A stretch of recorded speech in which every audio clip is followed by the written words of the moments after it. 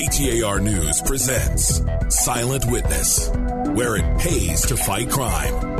Here's Jamie West. This could happen to anyone who's selling a house. A woman arrived back at her home, which is for sale, to find an older white four-door car in the driveway. Maybe her first thought is this someone who's looking at the house? What she saw soon after was the suspect walking out of the front door with her belongings. Phoenix Police Sergeant Jamie Rothschild says she confronted the man and he fled in his car with about $5,000 worth of her stuff. We were able to obtain a cell phone photo of the suspect, but we figured that other people who have home security systems probably have good video of him as well. The burglary happened on Monday, July 11th, 2016, at about 2 in the afternoon near 21st Avenue and Virginia, south of Thomas. We're looking for a white, older four-door sedan, possibly a Toyota Corolla, being driven by a Hispanic male who's about 34 years old. He's a little bit heavier with brown eyes and a shaved head. He also had a mustache and a goatee. Our next theft is pretty unusual. The victim is the Mayo Clinic near the 101 and 56th Street in North Phoenix. On Sunday, July 3rd and Saturday, July 16th, two different white males entered the Mayo Clinic and they took IV pumps. Those are the computerized pumps you see hanging on IV stands. And they add up pretty quickly.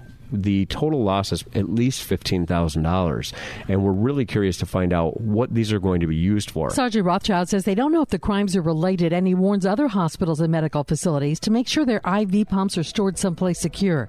Find the links with pictures and details from both of these cases at KTAR.com. Click menu, scroll down to blogs, and Silent Witness. I'm Jamie West, KTAR News. If you have information about a felony crime and wish to remain anonymous, contact Silent Witness at 480-WITNESS or silentwitness.org. With rewards up to $1,000, it pays to fight crime.